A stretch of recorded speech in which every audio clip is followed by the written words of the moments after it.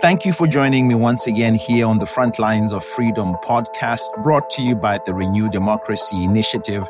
My name is Ivan Mawadile, and I am a democracy activist from Zimbabwe, where I started a citizens movement in 2016, and we challenged the regime concerning corruption, injustice, and poverty.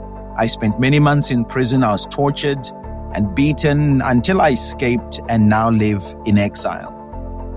On this podcast, we talk to some of the most amazing people in our world who have lived through some horrific experiences. Many of them, at the cost of their own lives, have stood up to injustices to try and help people live a life of freedom. And today, I am with yet another one of these amazing people. When I heard the story of this young man, I was blown away. But when I met him, I was even more impressed by how he carries himself and how he has decided to use his story and his experiences to help people around the world. Joseph Kim is from North Korea. And I know you may have heard many things about North Korea, but what he will tell us is a very interesting experience. Through a very treacherous journey and at a very young age, he experienced some harsh things. He managed to escape into China and eventually to the United States. And we want to hear his story. So, Joseph, thank you so much for joining me here today on the Front Lines of Freedom. Ivan, thanks for having me. It's my honor and it's wonderful to reconnect with you. So beautiful. We met a couple of weeks ago at the Struggle for Freedom conference that was being hosted by the Bush Center and the President George W. Bush Institute. And that is where you are situated. I'm curious to know, Joseph, how you ended up there. Take us back to where your life begins and the experiences surrounding your birth and what the conditions were when you were born.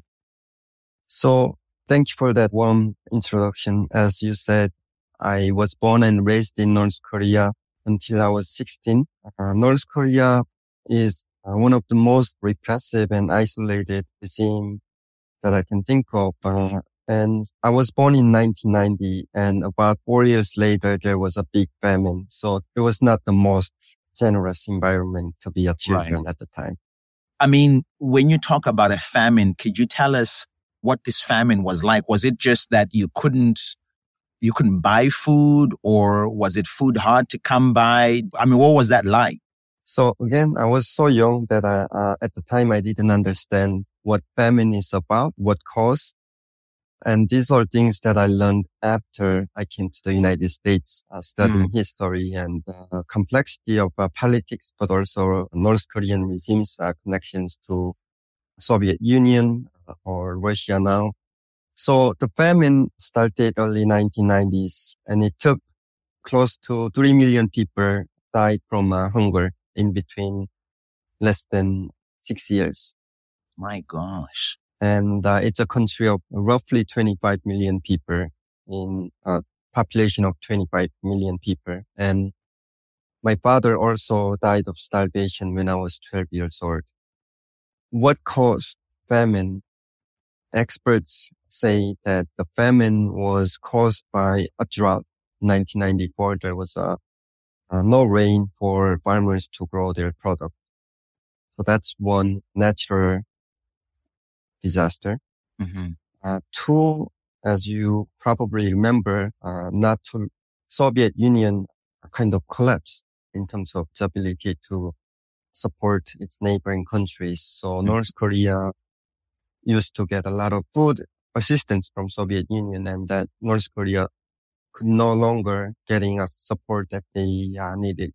So combination of a natural disaster and the shortage of support that they used to get from Soviet Union and bad political management, meaning in 1994, the founder of North Korea, Kim Il-sung, died. To build his resting place, some people say it cost millions of US dollars. With that, should the regime decide to use that resource to help us, its citizens, They could have saved a lot of lives, but they decided not to. And to make it even worse, international community offered food aid, recognizing that they had a big drought. But North Korean regime, at least in the first stage, denied that there was a food shortage and denied the support because I think the regime at this time receiving aid from international community considered as embarrassing. You know, Joseph, just listening to you talk about watching your father die, and I don't know how you processed that as a child. And I know that it was you and your sister, your older sister, who were children at the time. What did that mean for you in terms of survival? How did you then make a plan to survive? Especially since the regime had refused to receive international assistance and had instead chosen to build a grave for the leader. How did you survive? So luckily, I became homeless when I was 12 years old. And I will explain to you why I say I was lucky. In terms of processing a loss, such close figure as father, I'm still not sure if I can say that I completely processed that entire experience. And I don't think there is a proper way to process. So I can't really answer to your question, how did I process the loss of my father from starvation? Yeah. In the same year, my sister, older sister, was sold to a man in China, hoping that the small money that she was compensated would be enough to save me and my mom, and did not work. And my mom was eventually sent to a prison in North Korea because she was trying to escape North Korea, China. And leaving North Korean, the regime without government permission is considered as one of the high treasons. So I became homeless. Wait a second. You're saying that leaving North Korea without permission, which I believe you don't just get, but if you attempt to leave, that is a crime? It's considered as a treason. So, oh my God.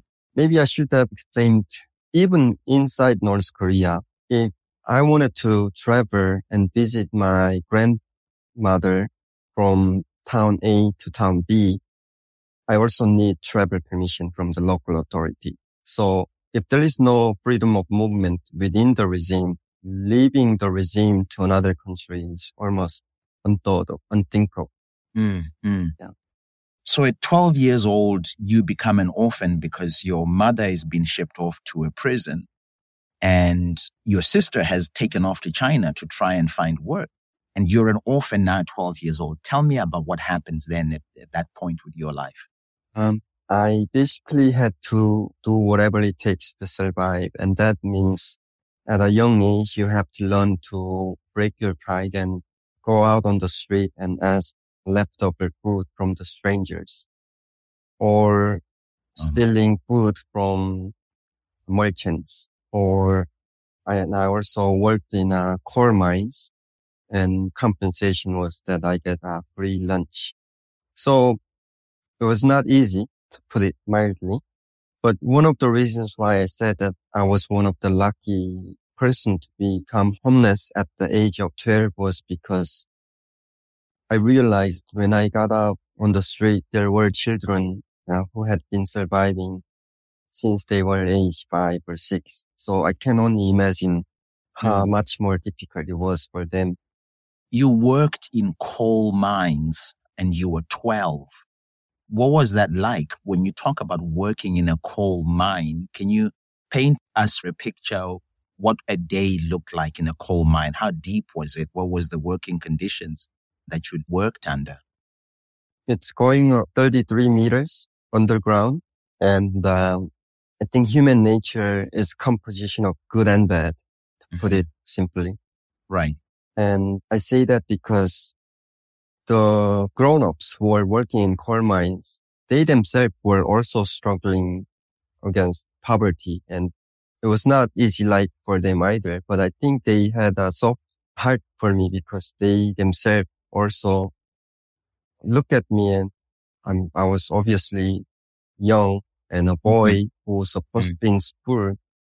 In reality, I wasn't with them. So I think they tried to find really easy job for me to do it within the coal mining. So for example, like they gave me relatively easy task, Right. knowing that I was only a child, and I appreciate it a lot. But work was, even today, I think that was the most challenging, most exhausting work that I've ever done. Wow. Wow. Joseph, you then made a decision that you would leave North Korea. Your sister who had left, you were not sure where she had gone. You were not sure whether she was okay. You hadn't heard from her. And you make the decision to then leave North Korea and to escape into China. Tell me about that decision. How old were you when you made that decision? And just walk us through how you eventually escaped. So by then I was 15 years old. And so by then I had survived on the street about 3 years. And I knew that begging, stealing, working in coal mine was not a sustainable way to continue living. And I had witnessed many children who didn't make it on the street. Right. They also faced hunger and passed away. And so I knew I could also die from hunger like my father or many other homeless children. So for me, I had two choices. One, I continue try, knowing that my fate would not be much different from others who didn't make it, and stay in North Korea. Or I take a risk and try to escape from North Korea to China. Of course, escaping is highly risky and dangerous because North Korean regime made clear instruction in terms of the border guards have the authority to shoot and kill anyone who tried to cross the border between North Korea and China. And I basically had to take a chance. And luckily I was in a border town where I knew where the national border was at least. Right. And there is a river called Tumen River, serves as a border between North Korea and China. And I knew I was taking high risk anyway, but I still thought about what could I do differently from everyone else. And I remember growing up, I heard many stories who were trying to escape and couldn't make it. One common findings among those stories was that everyone tried during the nighttime for obvious reasons. Right. And I said, maybe I will do something different. I will try to cross during the day, hoping that these soldiers would have become complacent by then, because even trying to escape at night is nearly impossible. Why would anyone try it during the day, right? Day? So I made that choice, and luckily there was no soldiers when I was running across the border. So I think if anything, I don't want our audience to walk away and say Joseph is genius, because that's not.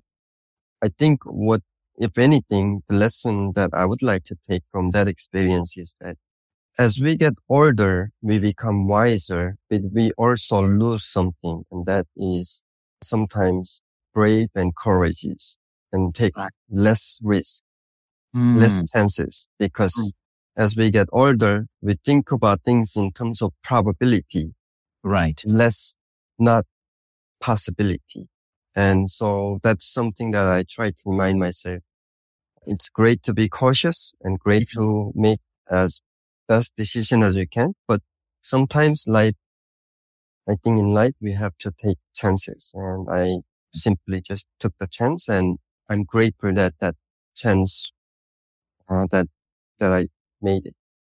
You know, Joseph, I cannot tell you how much I am struck by your humility, your sense of just thankfulness and gratefulness for the life that you have lived. As hard as it may have been, you have this amazing ability to call yourself lucky in situations that many of us think are just horrendous and completely unlucky.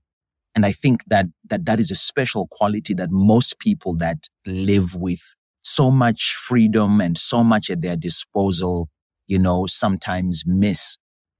You find yourself in China, you finally get to China, and I don't know, where did you start? How did you find your way, when you got to China? And again, we think of China as a place that is dangerous for democracy and freedom. And yet for you and many North Koreans, it was a place of opportunity. How was that, or how is that? It's interesting because, ironically, China is better off than North Korea. So it was a land of opportunity with a highly restricted sense.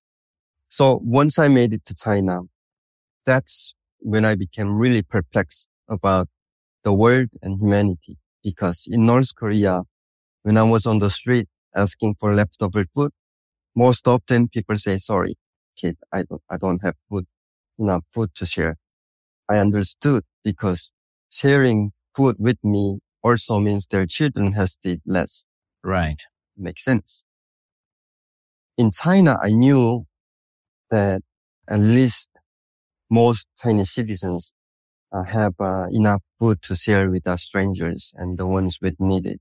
So going to China, I never thought about worrying not getting enough food from China. I said they have enough food. Why wouldn't they not share leftover rice with? It was completely opposite of what I had expected. Really? Yes. And later I learned why, but at the time I didn't know, which was the Chinese government incentivized for Chinese citizens not to share any food with North Korean refugees or North Korean defectors. Right. Because Chinese government has political connections with North Korean regime, and Chinese government wants to make sure that they don't welcome North Koreans in China. Meaning, if you were a Chinese citizen and you shared leftover food with me, you would have to pay fine if you got caught from Chinese authority. Vice versa, if a Chinese citizen report a suspected North Korean defector, then there is some sort of a rewards. So systematically, Chinese citizens were not able to be generous as much as they could. I see. But at the same time, I also don't want to generalize all Chinese citizens in one category, because even within those harsh conditions, there were people who went out of their way, took the risk to share food with me, and eventually helped me to escape North Korea. So I wanted to recognize that reality, that Chinese citizens are not as brave as they could to help people with North Korean defectors, but there are also a number of great people who took the risk. I see. It's amazing because as you and I sit here having this conversation, there are protests happening in China right now where the general people are protesting, wanting freedom. They're wanting a better way to be governed. And I know from hearing what you're saying, I can tell that the Chinese government has always and continues to be repressive and oppressive. And yet there are many of that nation's citizens who believe in freedom, who believe in hope. And I'm glad that you have testified about some of those people, because I think some of those people are the ones who are standing up today and defying the CCP regime. I want to quickly jump through how you then found safety in China and then how you eventually left China and got here to the US. I know that at some point you found a place that was almost an underground setup that then looked after you. Tell us a little bit about that. Made it to China, and I slept in the mountains or abandoned houses. And then I went to villages, door to door, asking for leftover food. And I lived like that for several weeks. Later, someone told me about Christians or church. I did not know about them, but even basically went to church, and a member of church, they said, I will do my best to help you. And this person eventually helped me connected to a nonprofit organization based in the United States who helps with rescuing North Korean defectors from China to safety, Right. either South Korea Mhm. or to the United States. So with the connection through a Christian church that I was able to connect with American NGO who brought me to the United States. You know, again, Joseph, just hearing you talk about certain things, it's easy to say them in one sentence. But when you consider what living in the mountains means, that's days upon days. I mean, you have no concept of place of shelter. You're just living wherever you are. Your sister at this point, when you're in China, I'm sure you're thinking she's somewhere here, but just didn't know where to start. What has been your thought about the whereabouts of your sister, even at the time when you were moving into China? I'm sure you were thinking about finding. So I studied in total about roughly 3 years in elementary school. So I had very little education. Mm-hmm. I say that because I was so young and naive that I didn't think about how to find my sister in China. My thought was once I make it to China, of course I would find my sister. That was the thinking. Mm-hmm. But once I made it to China, I realized China was too big, so big, much bigger than I had expected. And without address, without phone number, it was very difficult. I mean, I didn't know how to begin. It's interesting because you asked me about my sister. Even today, sometimes I think about, luckily I'm in a safe place, but I don't know if my sister is even alive, not alone safe. I'm thinking about you then making the journey to the United States and then, being part of a family that took you in. I'm wondering what your thought at that point was. I mean, this is a different world altogether. You're having to learn a new language and so many things. What were your initial thoughts as you arrived and you became part of this new family? Completely overwhelmed because if you don't know, understanding the concept of freedom and exercising in that is different thing. If I wasn't trained to exercise the opportunities that I had given in the United States, it was overwhelming. To put it simply, when I came to the United States, everyone told me you have the ability to do anything and everything, but no one told me what anything and everything entails. Oh, And I had to define what they are and find a way to make that happen. To put conceptual thought aside, I came to the United States, obviously didn't speak the language, didn't speak any English, but they put me in high school, freshman year in high school. mm-hmm. And of course, I didn't understand what was happening in any of classes. My math teacher got clever. He was probably thinking, I know he doesn't speak English, but he's Asian, so he must to speak numbers. So he asked me to solve a basic algebraic equation I'd never seen before in my life. So I was way behind in terms of education, but one thing that helped me to overcome those challenges was remembering the love that I received from my biological father, but also a foster father who helped me to realize what I should be doing in the country. That is, it's a little bit long story, so I'm going to try to summarize it. Basically, when I was probably 9 or 10 years old, my sister and my father left home very early in the morning to collect wood from the mountains.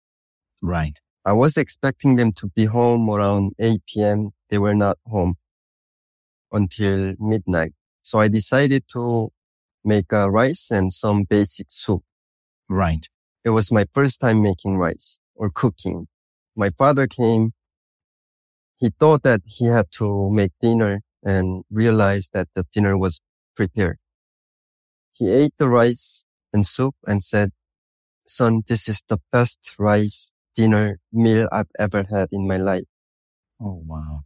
Truth was, the rice was half cooked because it was my first time making it, right? So I knew it was not the quality of the rice. It was rather, I think he was just happy to have a meal that his son made. That was first and last meal that I've ever served him. Came to the United States.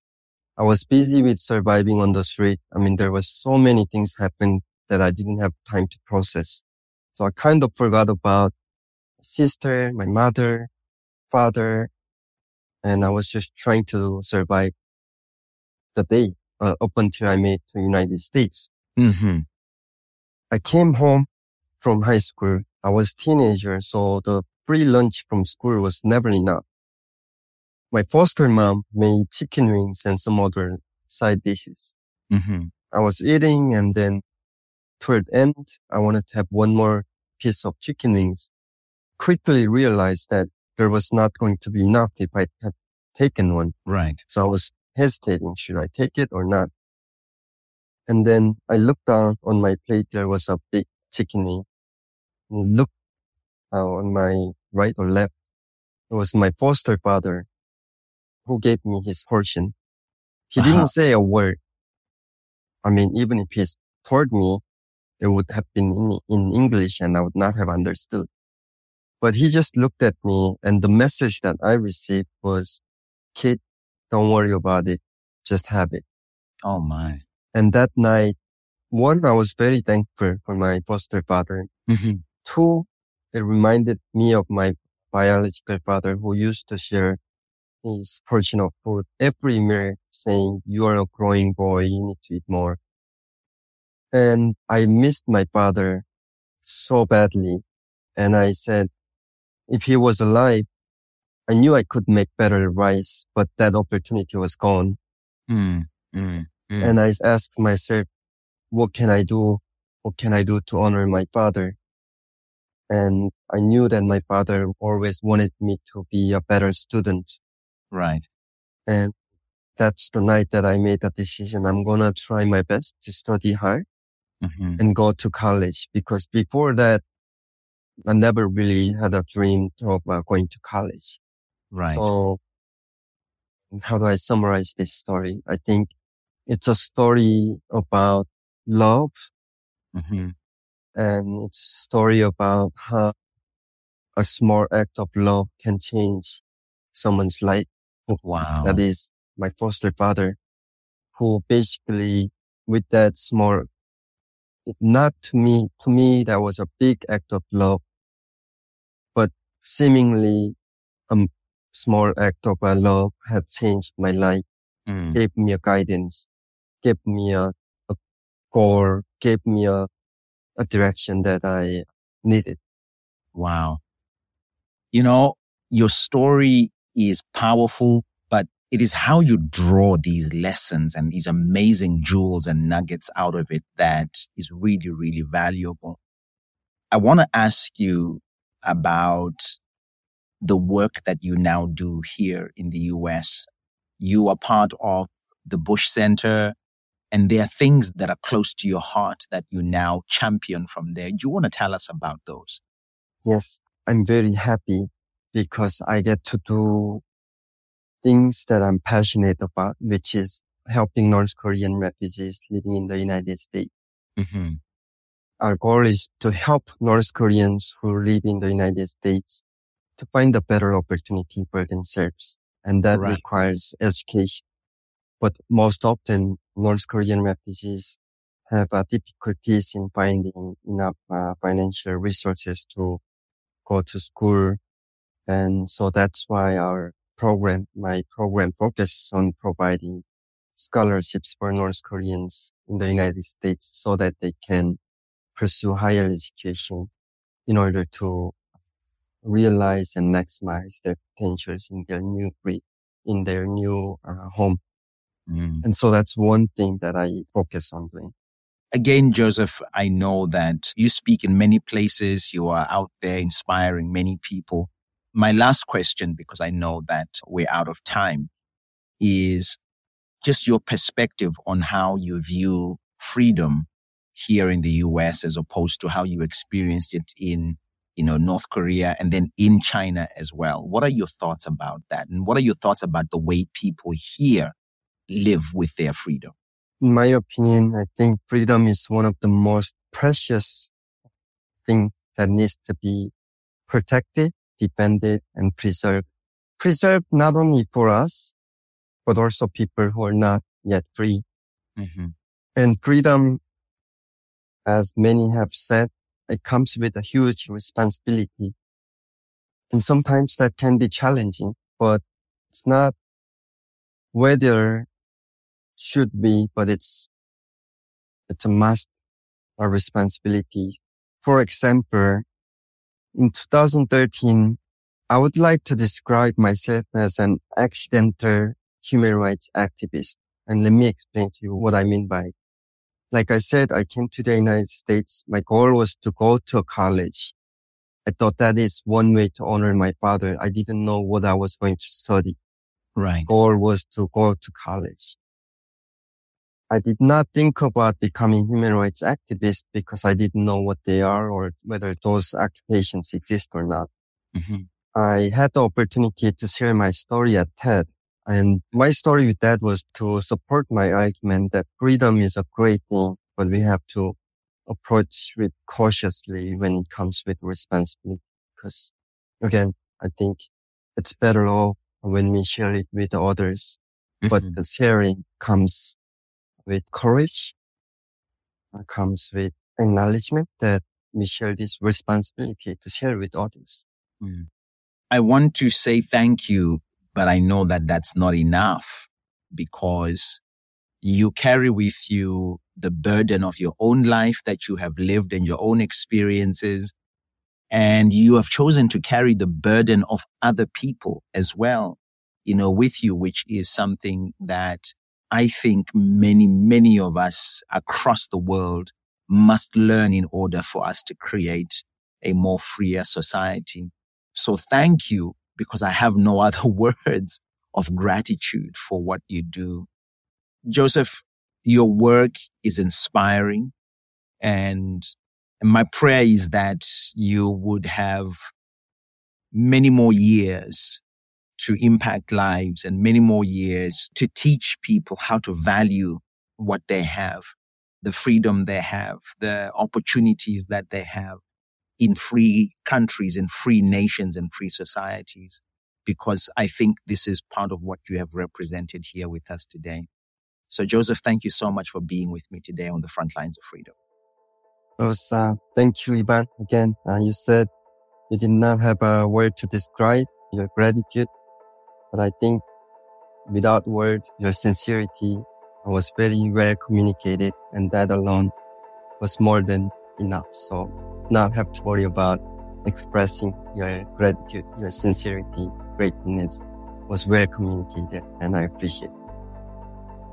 You've been listening today to my conversation with Joseph Kim, a young man who escaped from North Korea, where he had lived a very difficult life and embarked on a journey to save his own life, a journey that was to better himself, but it's a journey that has become so much more than just about Joseph Kim. It's become about the peoples of our world. It's become about his people, the people he can find that no one sees, that no one knows, and how he can help with opportunities that he has found. And the big thing about Joseph is not wanting to take credit for it. It strikes me so much. And so as we finish this episode today, I want you to think about the things that you can do or things that you may even have already done for other people, and whether or not it's important that you get the credit for it. Because sometimes wanting to get the credit for the things that we do for other people gets in the way of the power and the impact of these things that we do for people. And Joseph exemplifies that today. I want to thank you for listening and being with us today, and hope that we will see you in the next episode. Please do share this episode with your friends and family. And as always, continue to believe and hope that some of the most incredible things are possible when somebody gives their life in service to others. Thanks again. Ivan Mawarire here. Bye-bye.